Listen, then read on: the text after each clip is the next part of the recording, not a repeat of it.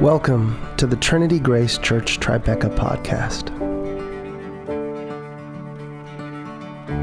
At Trinity Grace Church, our mission is to help New Yorkers grow in love by practicing the way of Jesus for the good of our city. If you're interested in Trinity Grace Church Tribeca, check out our website at tgctribeca.com, where you can learn more about us and learn about ways that you can help support our church and this podcast. You can also follow us on Instagram, Twitter, or Facebook to see and hear what's going on in our community. Thank you for joining us today, and welcome.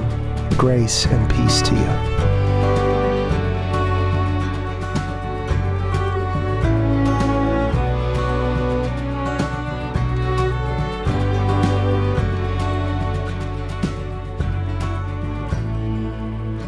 Matthew 24, 36 to 44. But about that day or hour no one knows, not even the angels in heaven, nor the Son, but only the Father. As it was in the days of Noah, so it will be at the coming of the Son of Man. For in the days before the flood, people were eating and drinking, marrying and giving in marriage, up to the day Noah entered the ark. And they knew nothing about what would happen until the flood came and took them all away. That is how it will be at the coming of the Son of Man. 2 men will be in the field, one will be taken, and the other left. 2 women will be grinding with the handmill, one will be taken, the other left. Therefore keep watch, because you do not know on what day your Lord will come. But understand this, if the owner of the house had known at what time of night the thief was coming, he would have kept watch and would not have let his house be broken into.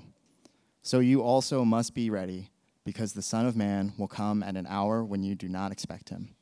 The gospel of our Lord. You can be seated.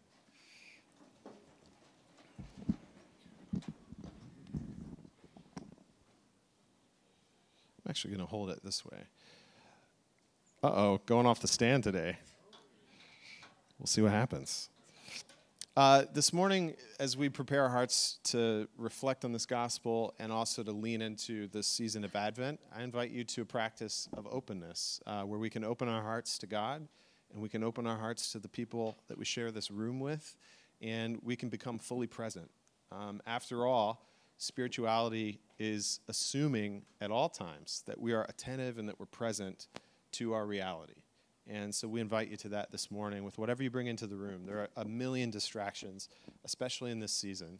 A million of memories that continue to come into our brains and take up space. A million anticipations about the week ahead and the months ahead and our lives which await us. And now we just make a conscious decision to put all that to the periphery and to be present in this moment. And so we take a moment of quiet, and as best as you know how, whether you bring in lots of faith or lots of doubt, just bring your full self to this moment and open yourself to the possibility that God could connect with you, that God could speak to you, and that we could experience this as a sacred moment together. A moment of quiet.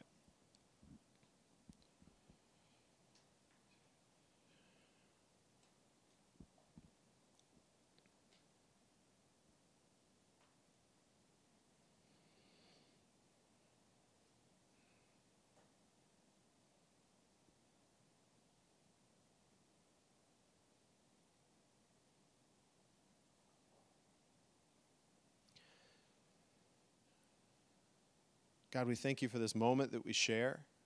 We thank you for the season of Advent, which frames our lives. It narrates our lives. It gives shape to our desire, and it teaches it in some way to love the things that are really good and true and beautiful and to find you in it all. And so we pray that during this season and through this moment, our lives would be able to slow down a little bit, that our hearts would be able to open up, and that we would be able to taste and to savor your love in new and rich and meaningful ways.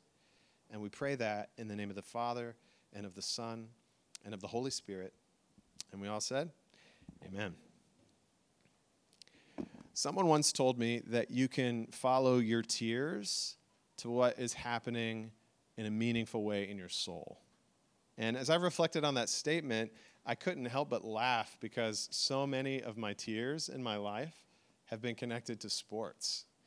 I think I'm like a fan of all kinds of sports, and I have my teams like a lot of you do.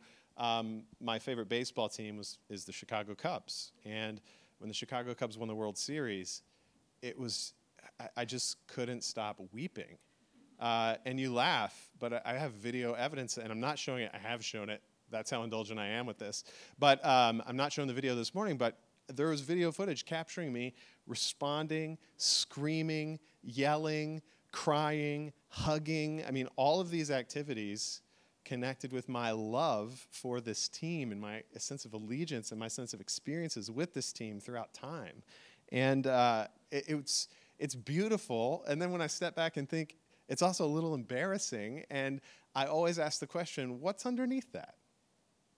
What's underneath that for me? Last year, I wore a Chicago Bears sweatshirt for the church service, which was also, again, a bold act of self-indulgence. And it was at the beginning of the year. The Bears were in the playoffs. They were playing the Philadelphia Eagles. And I was so excited about the game. We played a really beautiful game, a great game. We had a drive to the end that put us in a position to kick a field goal to win it. It was a very modest, reasonable field goal. And the kicker not only missed it, but he famously double doinked it, meaning it bounced off one, another pole, and then came out. And again, this reaction was captured on video, and you just see tears streaming down my face. And all I could say was, "Oh my God, he missed it. He missed it. He double doinked it." And I'm just crying.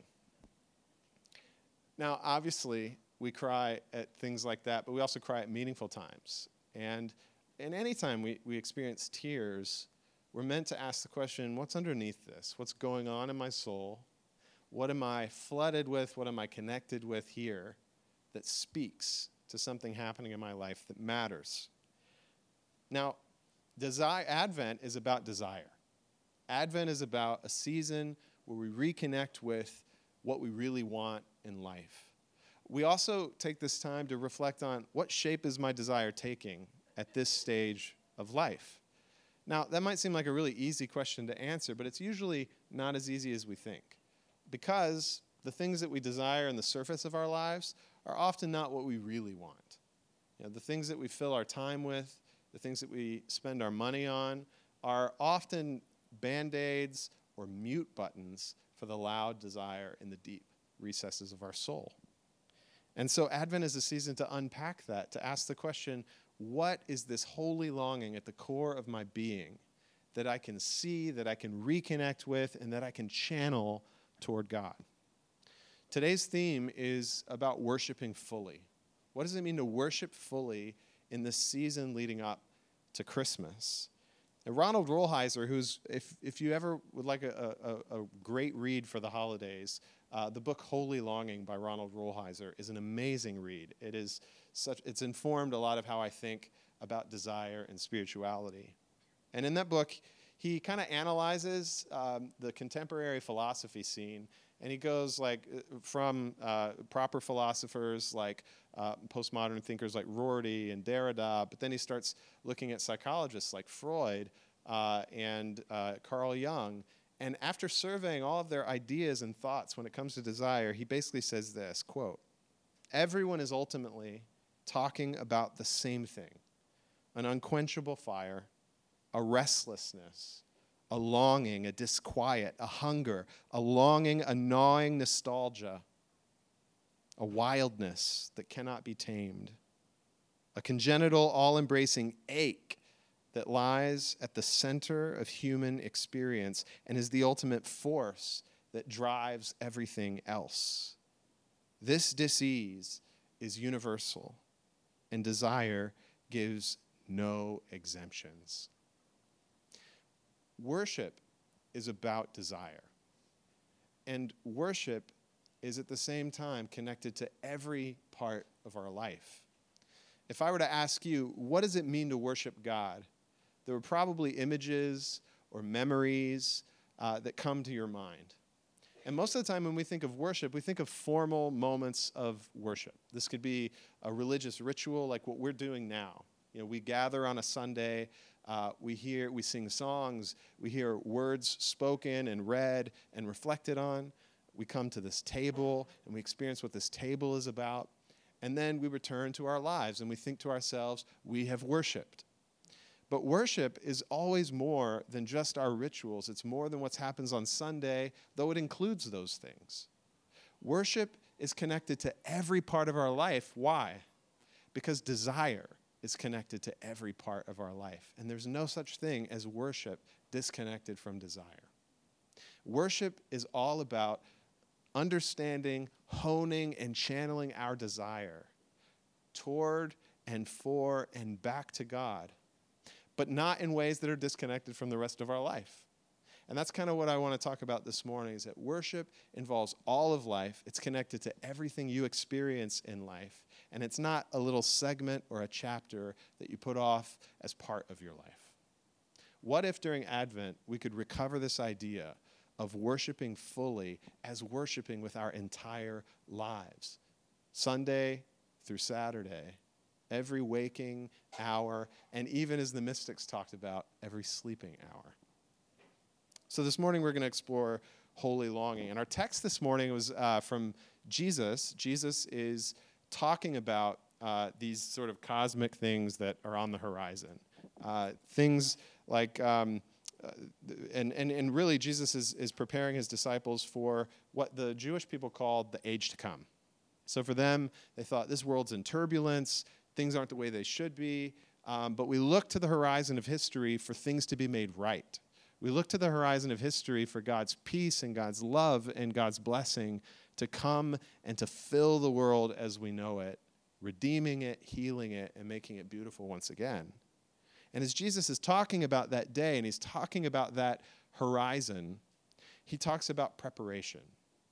And in our text, he says, about that day or that hour, in other words, when that will happen, how that will happen, not even the angels in heaven, nor the Son, wow, what a fact, nor the Son knows, but God.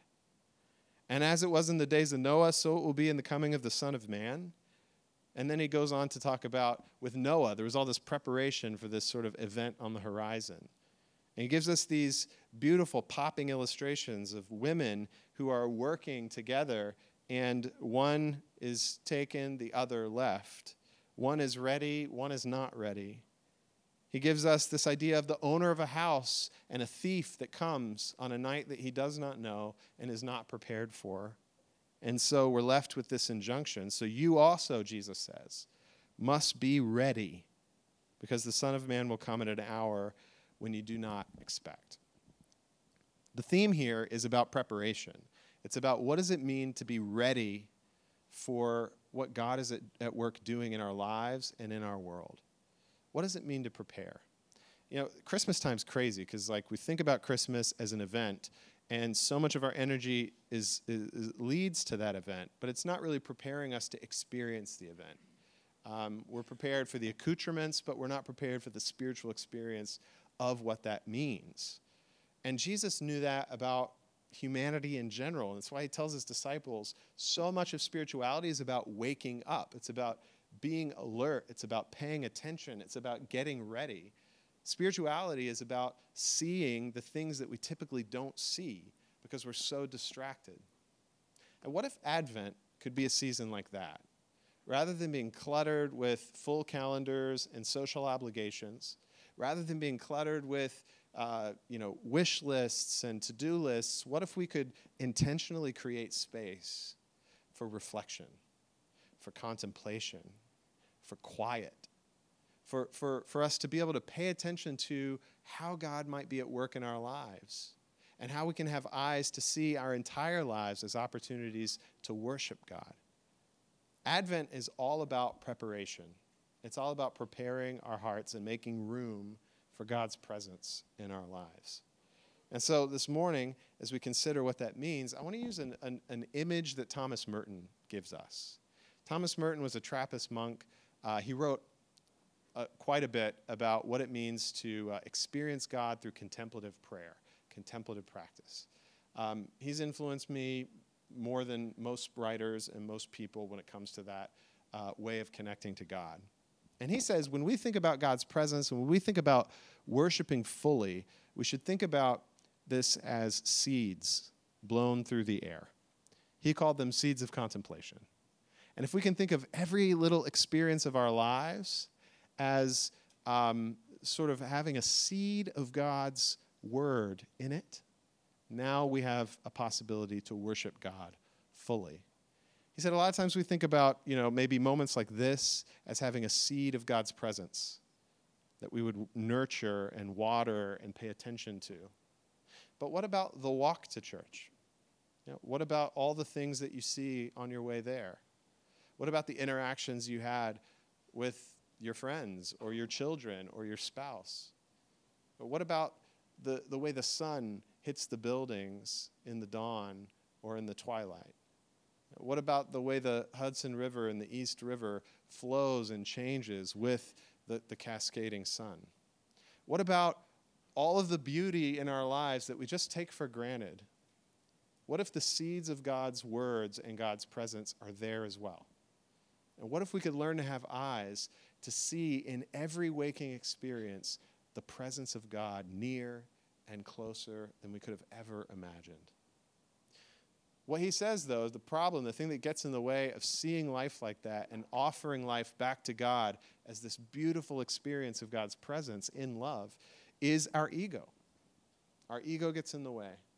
This sense of self that we create, that we become addicted to, that we become so attached to.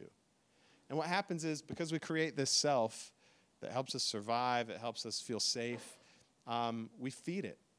And we take all the good things of God's creation and we use it in service of our ego. We use it in service of our ego projects, which give us meaning.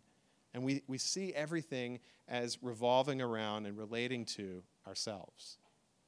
And the spirituality of Advent encourages us to learn how to detach from our ego, to learn how to sort of take a step back from the stories we tell ourselves about ourselves, to take a step back from all our grand aspirations and projects that give us a sense of meaning and worth, to take a step back even from the relationships of our lives, which often we let define us, and instead to observe ourselves, our sort of naked self, in the presence of God, and say, how can I, rather than using and seeing everything to build me or to strengthen me, how can I see it for what it really is? How can I see it in its truth? How can I see it in reality? Remember, Jesus taught the Samaritan woman, if you're going to worship, you're going to have to worship in spirit and in truth. And that's because to worship God means to be connected to the truth. And so much of our life is spent in the illusion of our ego, the illusion of a self we're trying to make, a self we're trying to protect, a project that gives our life meaning. And the spirituality of Advent says this is a time for deconstruction. This is a time where you can take a step back, observe yourself, and say, oh, look how I'm doing that. Look how I'm trying to get what I need, I think I need. And what if, stepping back, I could observe that I am loved as I am? I could begin to sort of flex the muscle or create the muscle memory of a spirituality that knows I'm loved as I am apart from what I do. I am loved as I am apart from what others say of me. I am loved as I am apart from what I have. Advent teaches us that to worship fully, we have to be so deeply connected to that self, the true self, rather than the false self of the ego. The Bible calls the false self the flesh. It's just this addiction to security, the security blanket of our achievements, our accomplishments, our possessions, relationships of admiration and respect. And we collect them like we collect jewels or treasures, and we wear them proudly, and we protect them boldly. And Advent says, what if we could step away from that and be sort of naked in the presence of God and know that we are loved to our core? That's what Advent's about. That's what Christmas is about. And Jesus is telling his disciples here in this text to be prepared for how God will be present in the future, and to be prepared for how God is present now, you have to wake up. You have to be alert. You have to get ready. And so this season of Advent as a church, I want to invite you into a sort of posture of detachment. What would it look like over these 4 weeks to detach a little bit? For some of you, that might look like time and how you spend your time or how you fill your time. What if you look at your calendar this afternoon? You look at your week ahead and you carve out, I don't care how long, just a moment every day to pause and to sort of detach from your ego for a moment and to bathe in the love of God, to bathe in the love of your Creator. What if you took a moment to not only do that, but to reconnect with your desire and reflect on your experience? Follow your tears. Follow your laughter. Follow all those signs of desire and ask that one difficult question, but simple question. What's underneath that? What do I really want?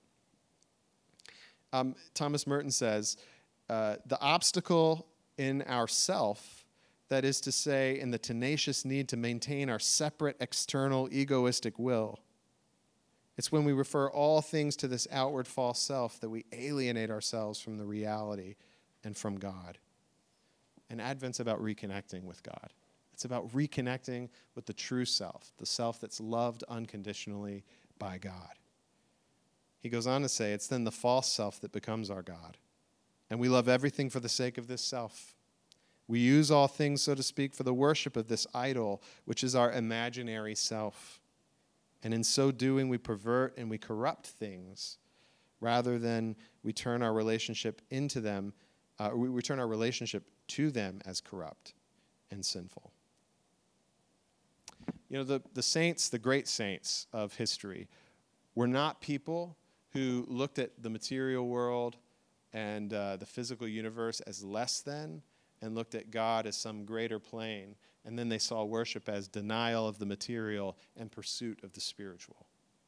The great saints saw the wedding of those two, that the world God made is good and it's beautiful and it inspires us, and that we have to wed those two things together in order to worship God properly.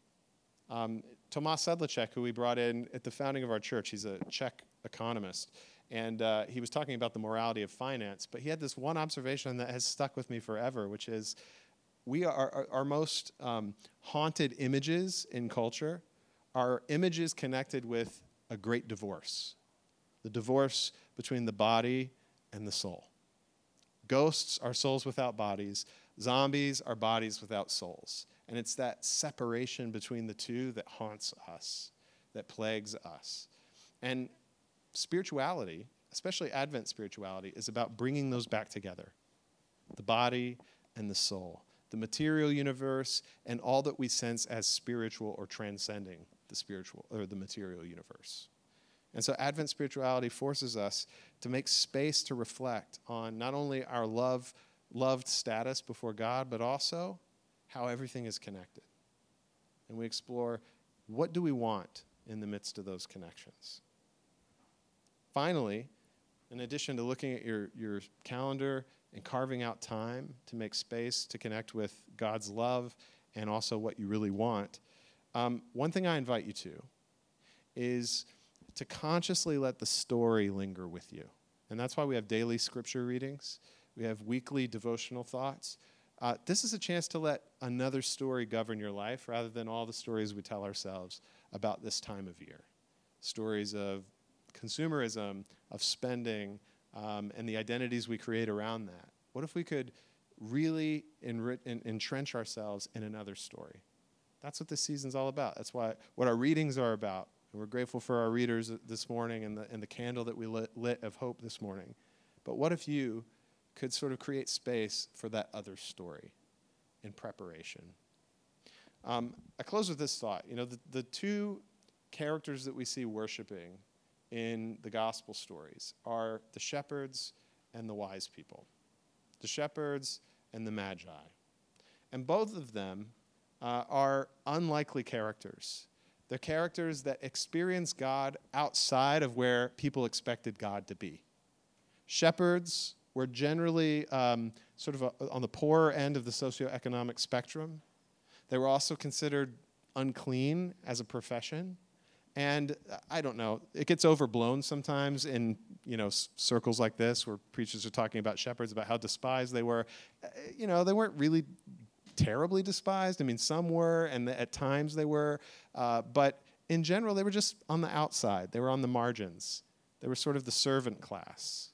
They took care of the sheep. It was a necessary job in society, but they were nowhere near the center, nowhere close to the center, politically or spiritually. But that's where the disclosure of God's glory is made in the Christmas story. They're the ones who see the angels in the heavens and hear the declaration and go and visit the Messiah Jesus. And the Magi, these are people probably of great affluence and power, but they're people from far away. Any Jewish reader of these Gospels would have looked upon these characters as dubious outsiders. They're even said to be practicing sort of mystical arts that were certainly outside of the pale of Jewish worship of the living God. And yet it's these people, through their pagan mystical practices, who somehow see and encounter a sign that points toward Christ. And so our gospel story, from the moment it starts, teaches us to expect to find God anywhere and everywhere and among anyone. That's what Advent spirituality is about. And what if we could train our eyes and our ears to find God in those pockets of our lives? People that we wouldn't expect, groups that we wouldn't expect, pockets of the world that we wouldn't expect, and maybe pockets of our lives that we wouldn't expect. So maybe take a walk, or maybe carve out time to just sit on your couch and be quiet. Maybe light a candle in the morning or in the evening and reflect on what you really want in this world and who you are before God, away from all the ego stuff that we create. And what would it look like for you to lean into the story during Advent? May God help us as we journey together. We can't wait to hear the stories of what this means and what shape it takes in our lives. Amen.